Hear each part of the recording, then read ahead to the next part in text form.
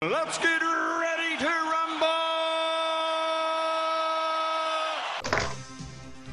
Hello and welcome to Netflix vs. Cinema, for the podcast that for this episode could be subtitled "And Then There Were Two."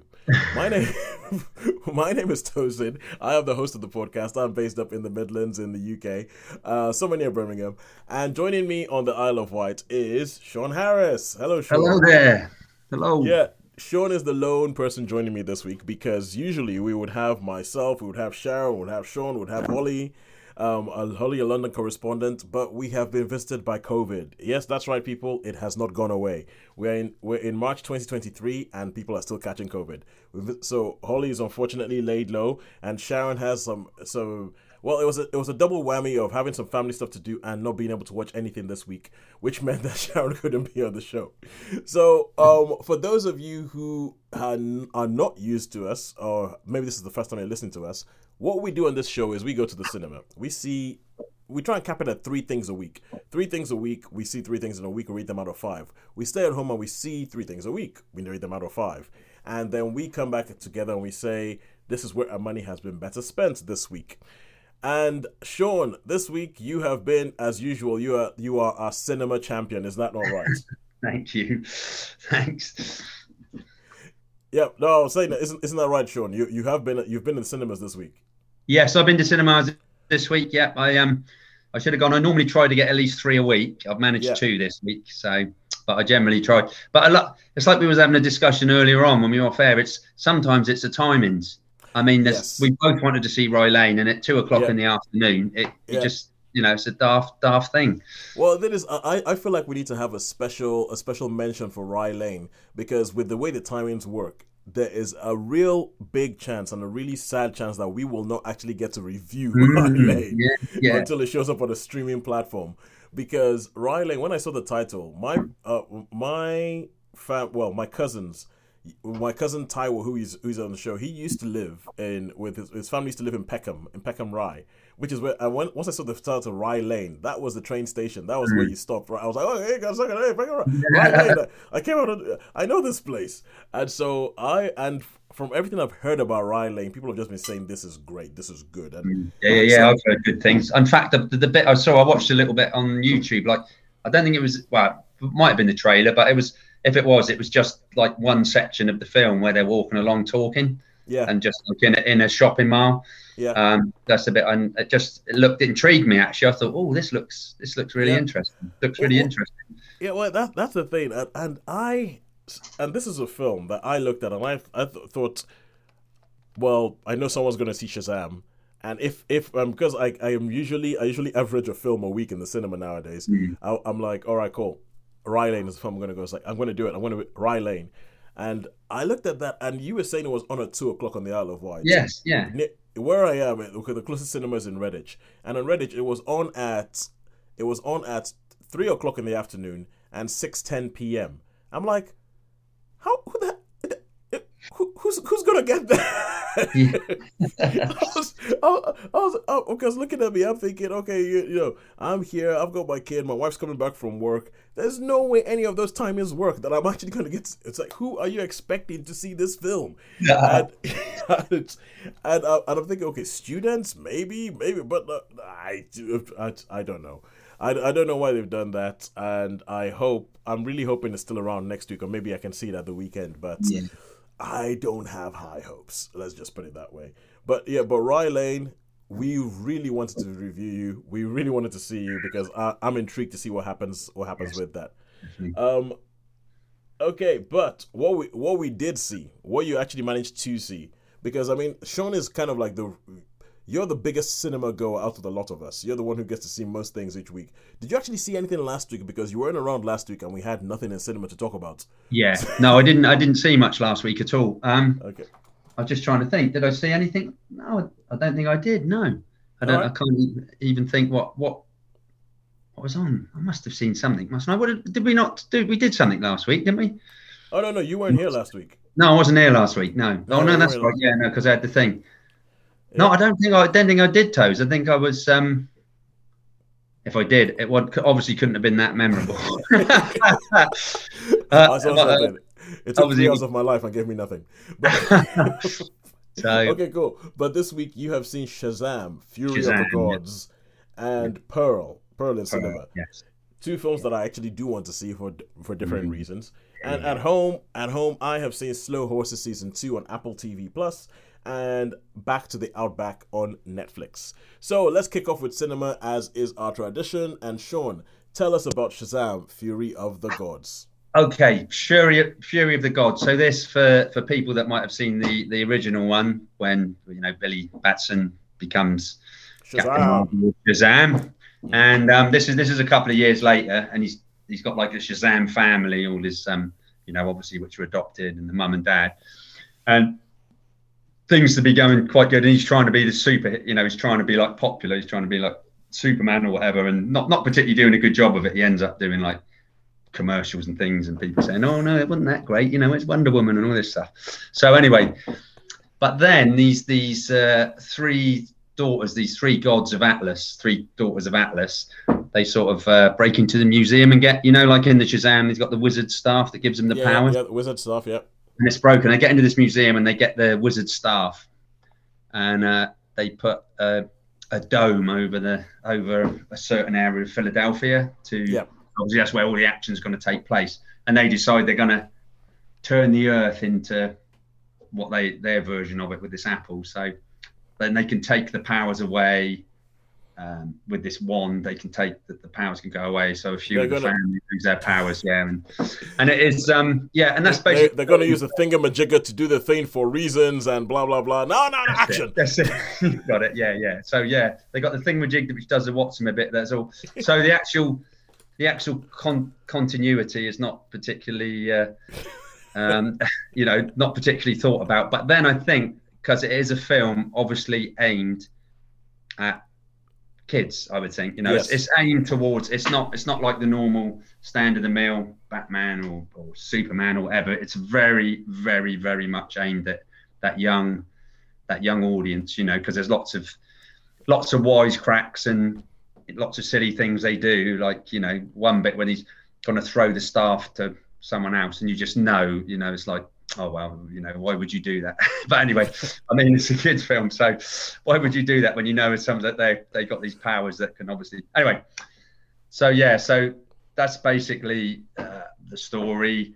Oh, one of the Shazam family sort of likes one of the daughters, and the daughter becomes loses her powers and become what have you. And anyway, I won't give too many. So and that's basically the story. For me, I wasn't particularly enamored. I was thinking, with all this going on, where's the Justice League? Where's like, do you know what I mean? It's like this is worldwide news. This would be like, half of Philadelphia is, and where's the rest of them? Where's Superman? Where's? Oh my God! Although there is a later on there is a I won't say what that is, but yeah.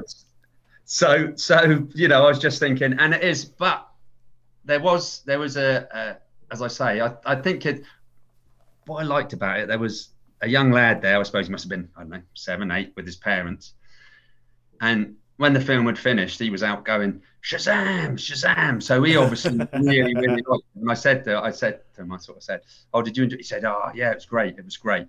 So I think the film is just aimed at that audience, It's just... Well, this is the thing, because now the thing is, if you want drama, don't even watch the DC movies. Just look into the real world and see what DC are actually doing, and how they're messing everything up, and how they're canceling things, and how they're filming a film and then refusing not to release the film for tax purposes, and how they hire Henry Cavill to play Superman. They say, okay, you're going to be Superman. Come back, you're going to be Superman again. And then they hire James Gunn, and James Gunn goes, that's not the direction we're going in. And then they tell Henry Cavill, sorry, you're not going to be Superman anymore. So I mean, DC is just a mess. I mean, it's been a mess. And I know both of us, we read comics growing up. Yeah. And we are fans of these sort of films. And I don't think it's too far to say that Marvel, generally speaking, have done a better job of bringing the superheroes to the screen than DC have. And so this is a DC movie that, is it linked to the other DC movies? Is it not? It's not really clear. No, yeah. That's it. That's what I mean. It's almost It's, like a standalone thing, you know. yeah, So yeah, I think probably not. I think probably not. well, but the thing as well is that there's a lot of stuff that we've seen in DC already that we don't know if it's going to continue. So this might be the last Shazam movie we have. This might be the last film that Zachary Levi plays Shazam in. We don't, because we know James Gunn has said going forward, we're going to do this. We're going to recast Superman. We're going to go with a younger Superman. We know, so we think it looks at the moment like it might be Ben Affleck, Gal Gadot. They're all out. They're all out. They're no longer going to be part. So the question is that even in this world, is there a Justice League? We don't know. This film exists in a weird space where they might just have gone, well, we've made the film. The first film made a whole bunch of money. We should release this, even though it doesn't really link to anything that's coming afterwards. No. Well, there is, funny enough, I did see a trailer of The Flash. The Flash is definitely coming. And that, so do you reckon they're going to try and do, like, I've got a feeling, because there was a, you know, obviously Batman turns up. Do you reckon they're going to try and do a multiverse thing? Oh yeah, they're going to try and. They are. They haven't even tried to hide that. That's their major selling point. I wonder if they've named it something different. Well, the thing is, obviously Marvel have done the multiverse thing, and as usual, the whole thing with DC and Marvel is, but Marvel have built up to things slowly, and DC have just gone, no, get that quick.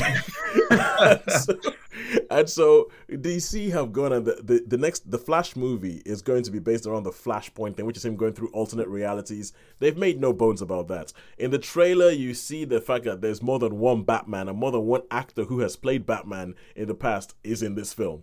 They make no bones about that. And even James Gunn has said that the Flash movie is going to be the point where they reset the entire DC universe. Oh, right. So I think they're going to use that whole multiverse thing, and then from the Flash movie onwards, they might go, okay, everything that came before this, forget about it, that's in the bin. Going forward, we're going to come up with this new stuff. But this is all to say that in the DC movies that we've had so far, there have not been very many films that you would say were good. And for me, the ones that I would say were the first Wonder Woman movie, Aquaman, and the first Shazam. I actually really enjoyed the first Shazam. I thought for what it was like it's kind of a kids movie. It's kind of a kids movie, yeah. And that's the thing. I did like the first one. I did enjoy the first one. I thought it was sort of gone, but I think with this one, perhaps they're trying a little bit too hard with the comedic bits, you know. It's not quite, whereas before I thought it was quite amusing and quite funny. And this one, they do it too much all the time, and there's quips and all that, and it almost seems forced. You know, they're forced trying to make these sort of quick things, all these funny things. Well, the truth is, when you're explaining what happens in this film earlier, I was thinking that sounds like too much plot. Yeah, that sounds like for what this film is, and for the first one was frothy and it was light and it was fun and all that, and this sounds like too much plot. Like they've tried to put too much in there and give it a bit more pathos. And I mean, obviously you have Helen Mirren there, and Helen Mirren can do pathos in her sleep. So, but it does. But yeah, so how many stars would you give Shazam: Fury of the Gods? Okay, I'll give this, because the little lad sold it for me. I don't think I can be harsh on it, so I'll just give it a standard 3 stars. You know, I didn't like it, but it wasn't anything great, and it was, you know, not. But yeah, so I'll give it a 3 stars to be fair to it, because they did try. Perhaps they tried a little bit too hard.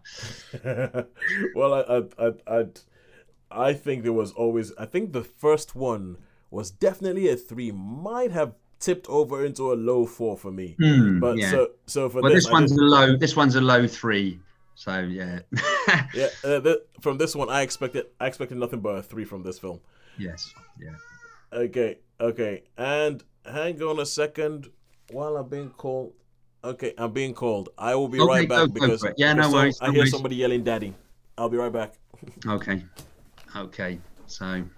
So yeah, for those people who be quite interesting. I don't know if anybody's still listening to this, but if we have a 200th episode, is there any films that anyone's listening to want to hear us talk about? If we've seen them, of course. Sorry. That's right. No, it's all right. I was just sort of saying, in case anyone else was listening, I just said if they wanted to send in any well, you can listen to it. I mean, knock it out if you want, but I was just sort of saying if they want to send in anything we've talked about, and if we've seen it, we can talk about it. Oh yeah, cool. That's a good point. Yeah, send it through to Netflix vs. Cinema on Twitter.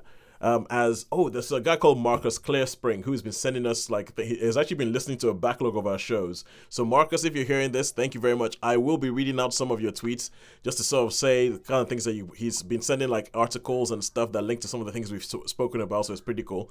But I'll do that when we have a fuller complement of people in here to really appreciate what it is that you sent to us. So thank you very much, Marcus. So if you, like Marcus, want to get in touch with us and let us know what you think about what you said, what we've been saying, then please get in touch. Netflix vs. Cinema.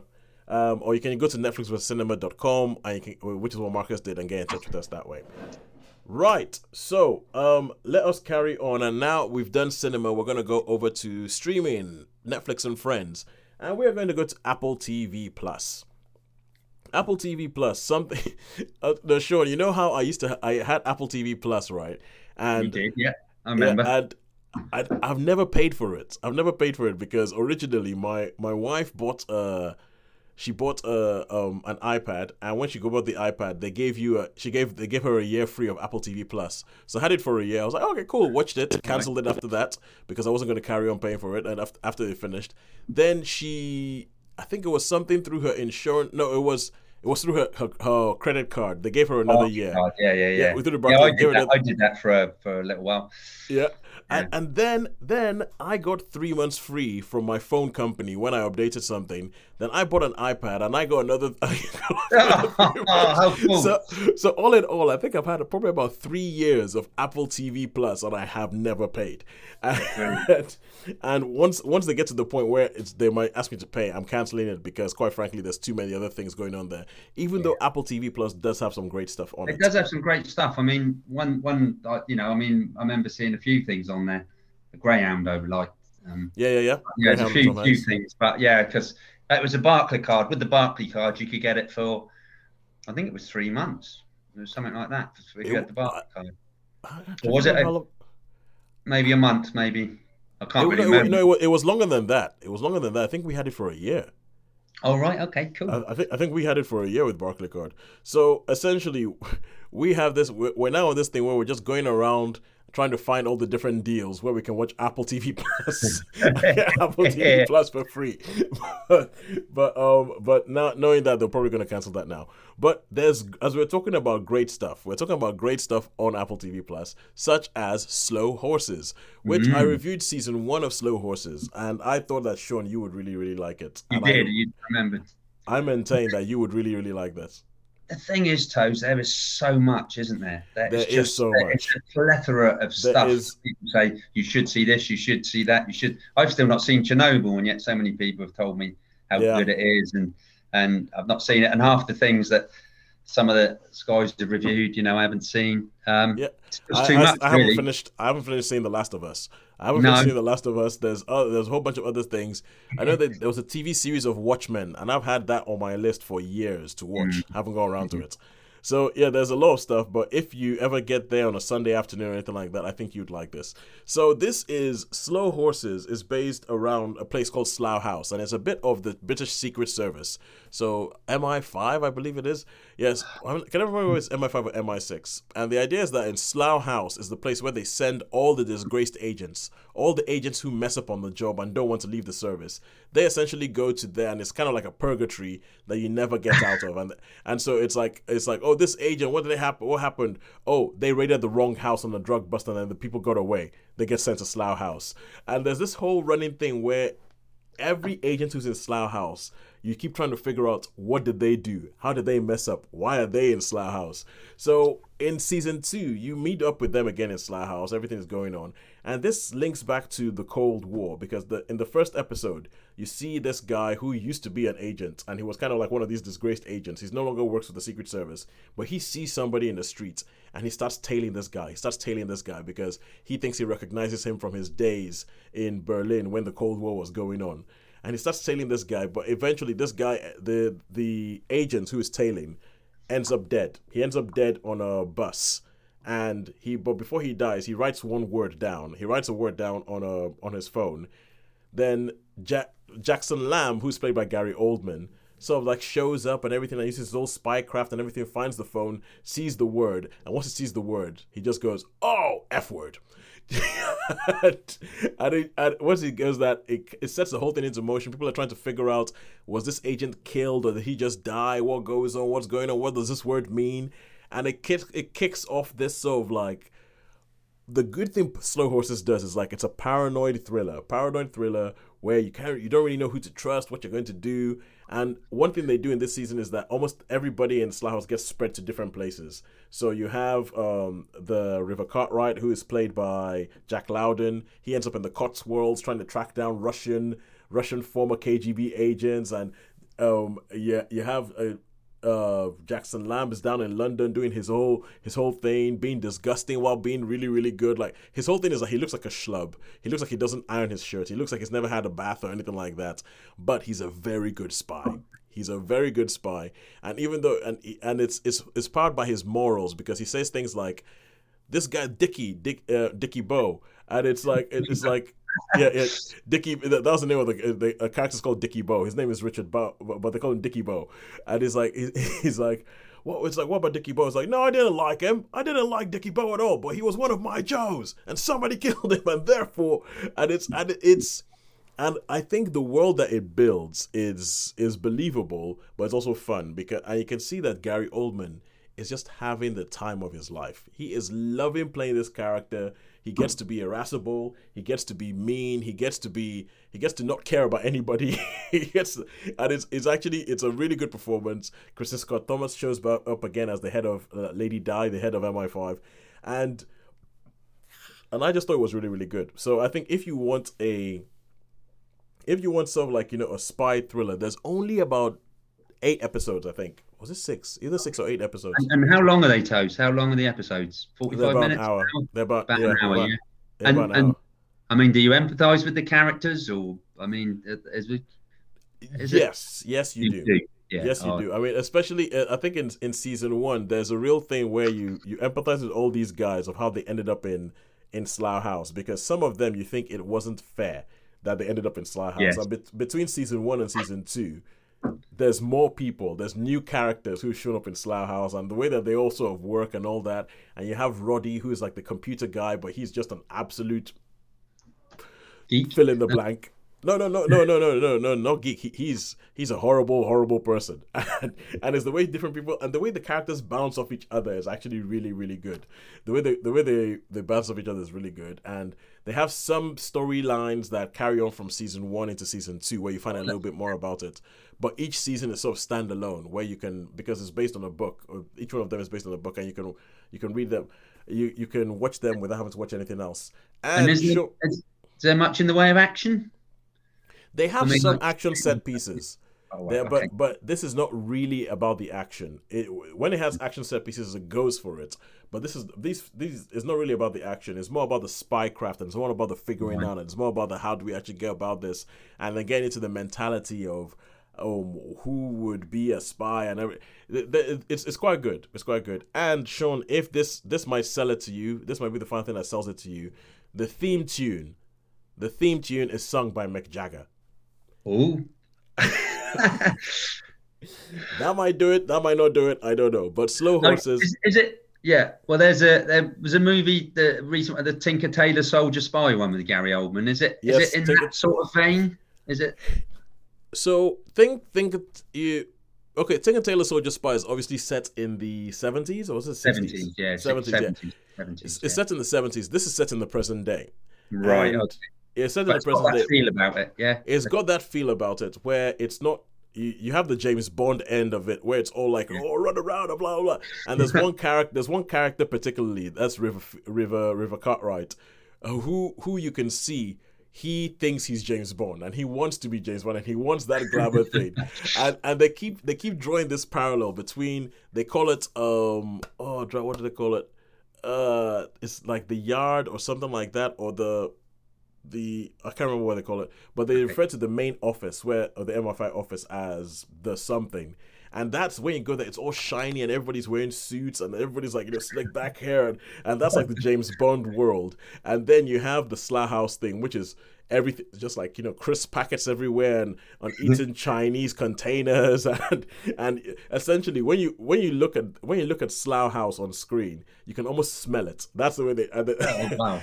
And so they do that whole sort of like, a lot of the spy work is boring and is not glamorous. So they show you the glamour and then they go, but that's not where the real work is happening. The real work is happening here in this unglamorous bit. So I really like it. I really like it, and I think it carries on from the first season. I'll give it a 4 out of 5. And I know that they're making at least 2 more seasons of it. But yeah, go see. I will try and check that one out then. Yeah, if for nothing else, go see it for Gary Oldman. Gary Oldman having a time of his life. Yeah. And now we go back to cinema and we go to Pearl. Now, Pearl is oh no, wait, let me guess. It's a prequel. It's a prequel. I was going to say sequel, but it's a prequel to the film X, which was released a while back and I reviewed. And Sean, you reviewed it, yeah. Yeah, you were talking about how, because you weren't on the show when I reviewed it, but you were talking about how you were just watching the review of what I said about X. And X it managed to be one of these rare things, which was a horror movie that I actually thought had something a little bit more to say than, hey, let's kill some people. Yeah, so, yeah. I mean, I loved it. I thought it was great. X, yeah, X was for me. I mean, I guess like Sharon when she was saying about our friends liking it, yeah. I mean, I was with them on that. It's nods to so many films, Texas Chainsaw, Death Trap, and I really enjoyed X. Yes, and so X, and so this is a prequel. There's a character. I don't want to give too much away about X, but because I think you should go see it, because I actually think X is the rare horror movie that I would recommend. And I say this is a prequel, but I'm glad that X came out first. So, I mean, it's quite funny. I had this conversation. It was, would you like to see him chronologically? But if you was to see it chronologically, I think it would spoil X. I think so too. So I think they've done this. I mean, it was a good move doing that. Well, the thing is, okay, because it's called Pearl and is named after a character in X, and yes. I think, quite frankly, if they'd released this first, nobody was going to see it. The only reason you want to go see it is because in X you see the character of Pearl, and you do wonder about the character of Pearl. You do wonder, like, what the heck is up with that? And this is a question the film tries to tell you a little bit about what the heck is up with that. So tell us, Pearl. Okay, so Pearl. So this is the story. Obviously, the character from X is Pearl. She's a bit younger. She is married, and her husband. She's married to Howard. It's the same. And but he's off. It takes place 1918. The war's just finishing. Yeah. And he's still off with war. So there's some letters that he sent and all that. She lives on the farm. He actually comes from quite good stock, from quite good family, quite well-off family, where she's from this really domineering German mother, and there is a pandemic on at the time, which is very and when Pearl wants to go out, it's like, no, I don't want you bringing back the germs and everything like that. And there's another so you see her on the farm. She talks to the animals and she wants to be a star. It's always this big thing, star, I want to be a star. And she dances for the animals on the hay bales and things like that. And then this sort of duck comes and goes, oh, Mr. Goose, and something happens. But anyway, so she likes these animals, but she's also pretty cruel. Anyway, she goes into town and she's sort of looking at the cinema. There's a cinema, obviously it's the silent ones with the 1918, and she goes to the cinema and she walks down the side and she's a projectionist. And so she sees a projectionist. The projectionist all come into the projection booth and come in, and he comes in and he says, oh, you want to see one of these movies? This is what they call a stag movie, and you'd be really good in this. And she's sort of looking through the thing, and she goes back and something else. Wait. Snag movie, was that code for porn? Porn, yeah. So like a real black and white. He goes, oh yeah, they show these in gentlemen's clubs. This is the future. This is where films are going to go. Yeah. So. Anyway, she decides, she goes off. She's a little bit, she goes off and she does something with the scarecrow, which we won't talk about. But then she ends up going back to see the projectionist, and she has a little thing of the projectionist, and the projectionist quite likes her.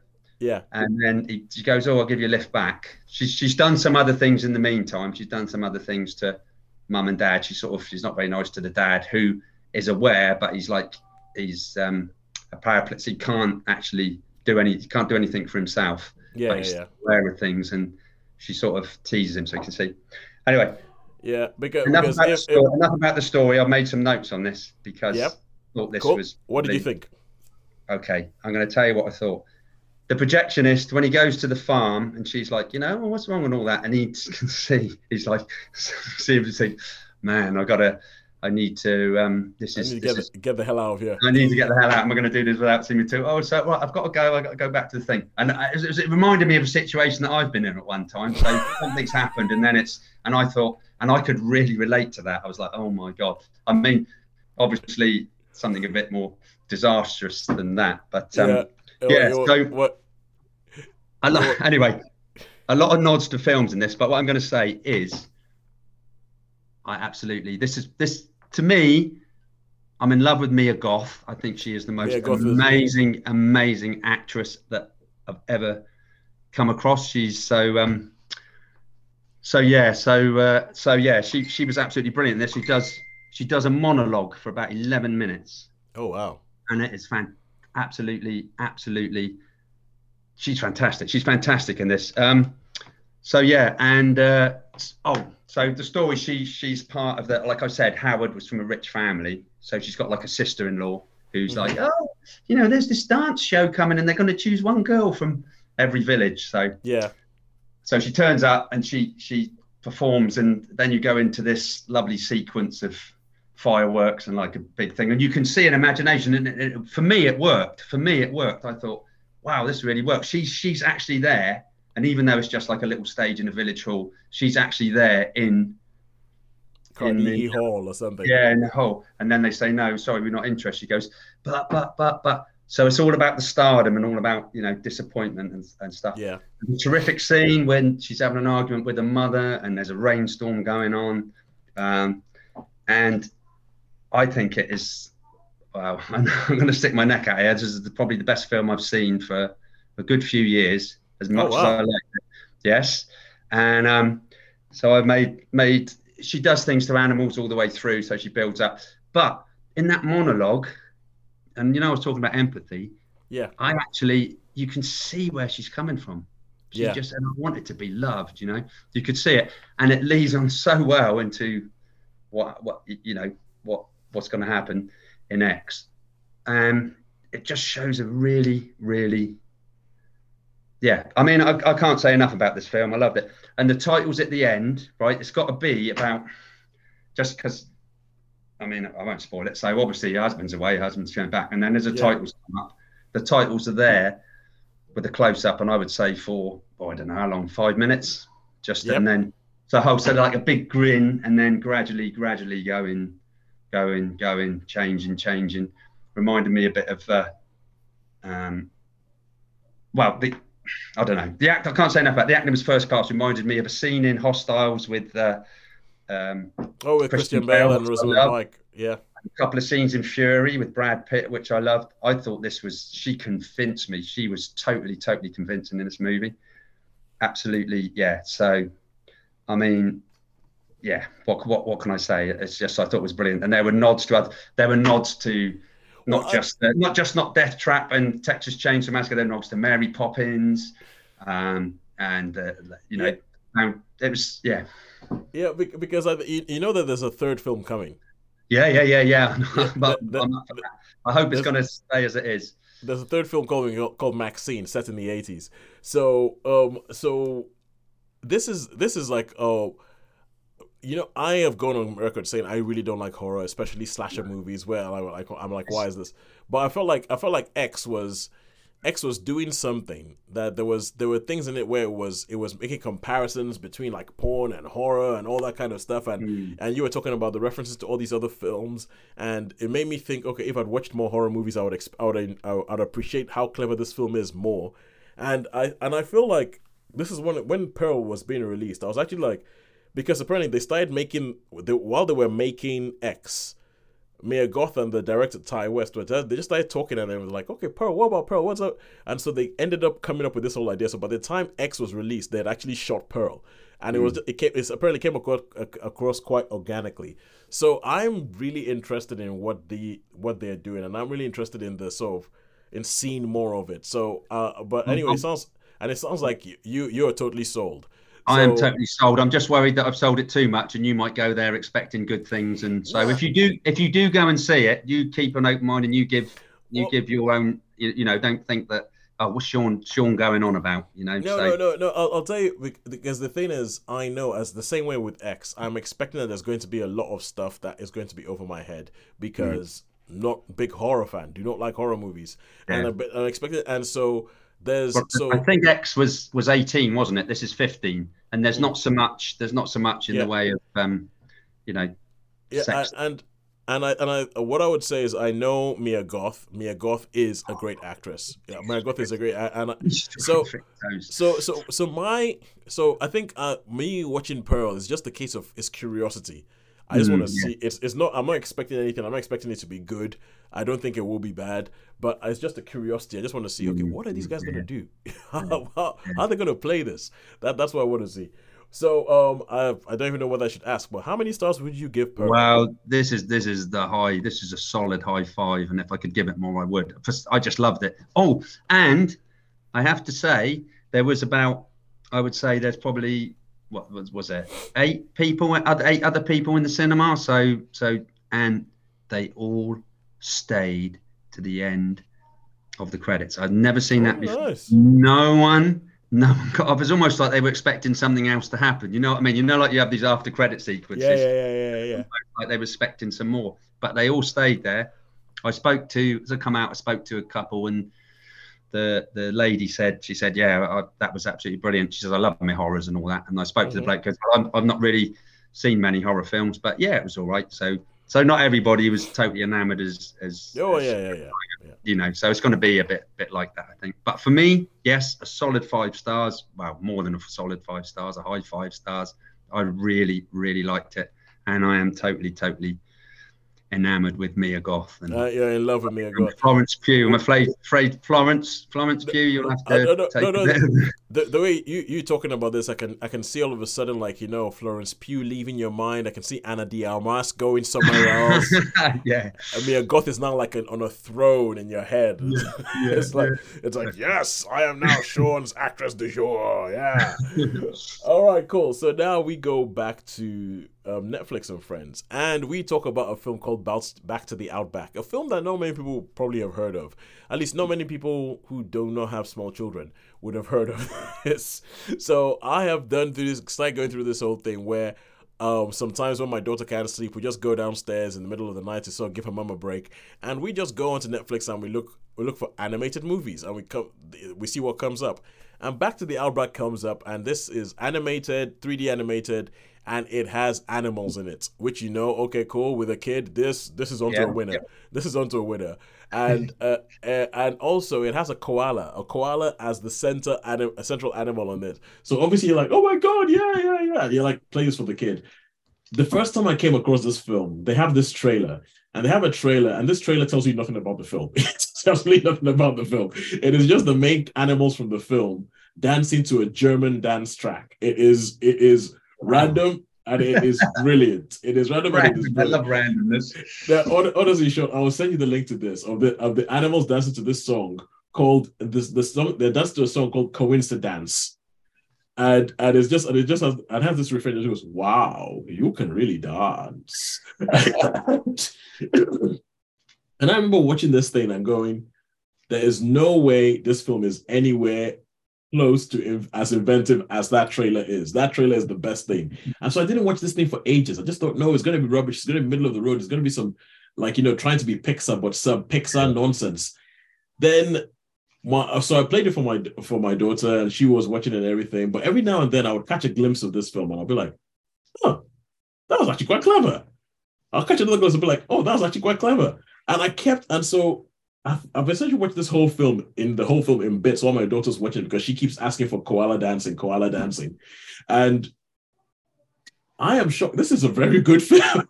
It's a very, very good film. It's animated, it's set in Australia, and the whole idea behind it is that you have this Australian wildlife park in Sydney, and it's across the road from the Sydney Opera House. And so you have this wildlife park, and you have all these animals. There's a taipan snake, there's a funnel web spider, there is a spiky kind of thing. I can't remember what it is, and there's a scorpion, and the whole idea is that they're all venomous.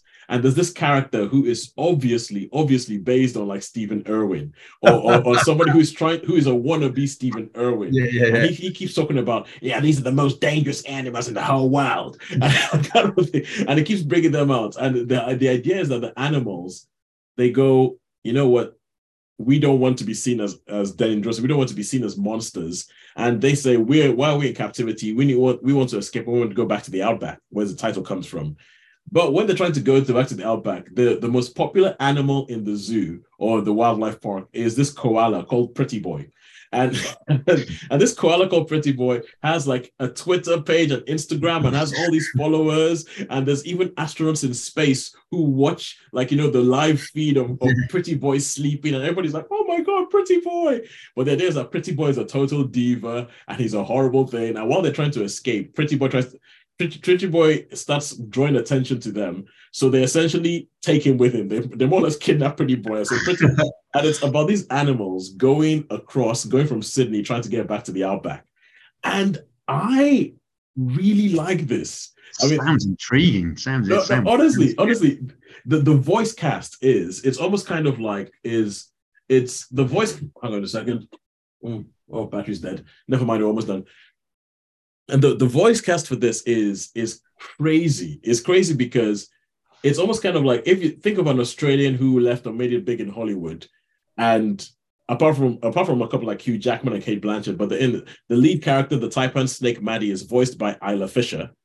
The funnel web spider, he's like it's mate, and they had this joke where it's mating season. It's mating season, but because he's the only funnel web spider in captivity, he can't mate with anybody. And it's like this running joke about essentially in a kid's movie, they get a joke about how there's this horny spider in the middle of it that doesn't have anybody to do anything with. And he has this twig that he holds onto her and he keeps dancing, doing this mating dance, but he got it. And that spider, that horny funnel web spider is voiced by Guy Pearce. Oh, wow. Yeah, it's voiced by Guy Pearce. You have Eric Bana. And Eric Bana is in this film, and he plays the Steve Irwin wannabe called Chaz Hunt. And he's the one chasing these animals, trying to get them back, and everything. And it's intimated that he might not be all that all the stories that he tells might not be true, and it's. And so you have all these different things, all these different characters, and it does the whole thing. Obviously, we've spoken about Australia before in this podcast, and we spoke about the film, The Nightingale, and how in my head, I feel like if you're going to do something in Australia, you need to acknowledge something about it, even if it's a kid's film. And they do things like that, where they have there's a bit where there's an Aboriginal child who grows up, and the way the Aboriginal child is treated in the film with the animals and everything. I'm like, I actually really, really like this.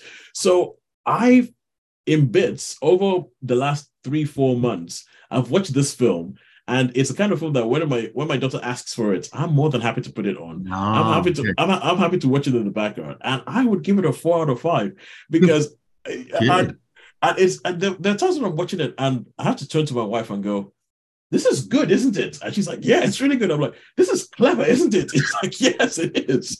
Because I'm just kind of like, everything about this film, when I first saw it, said subpar Pixar nonsense. And it just put up in the background on a Saturday afternoon and forget about it. Use it to distract your kids. But I would say Back to the Outback, give it a watch on Netflix. It's actually good. And I would give it a 4 out of 5. It is clever. Oh, and I forgot to say Tim Minchin. Tim Minchin voices the koala, and I think Tim Minchin is hilarious. Some of the lines in this, there's some clever things. There's a line about Mad Max that made my wife crack up, and it's good. It's good. Watch it. Be surprised. That's what I would say. 4 stars for Back to the Outback. So, who do you think has won this week, Sean? I think it's a tie. We've got a 5 and a 3 and a 4 and a 4. So it is tied, which is good. We like that. Yes. It is a dead tie. This week we had as much fun in both places, in Netflix and Friends and cinema. It's a dead tie. And I'm happy with that. If we all win, hey, I'm good with that. That's it. So until next week, when I think we're going to be trying to track down Rye Lane and see if it's on at some time when we can actually watch the film. Yeah, and actually watch the film. And also, I think there's a Mia Goth film, but I don't know if it's out again. There's a film she's in. I can't remember what it's called, by Cronenberg, or Cronenberg's son. Oh, yes. Infinity Pool. Infinity Pool. Yeah, I'd like to see that. Yeah, Infinity Pool. But I don't know. You didn't like the last Cronenberg, though, did you? No, that was the Viggo Mortensen organs and like operational thing. Yeah. So, but Mia Goth's in it. Mia Goth's in it. So. Sean's not going to be tracking down anything Mia Goth has ever done. It's like, oh, here's like some bootleg recording somebody did on a phone of the final thing Mia Goth did when she was at drama school. Sean's like, yep, I'm there. 5 stars. Excellent. Right. Until next week, when I think we shall have John Wick Chapter 4. I think it might be out next week. I know Dungeons and Dragons on Amongst Things is coming. We will see. But until next week, whatever it is that it's in the cinemas, it's a goodbye from me. And it's a goodbye from me. Thank you very much for joining us today. Thanks. I enjoyed that one, Toast.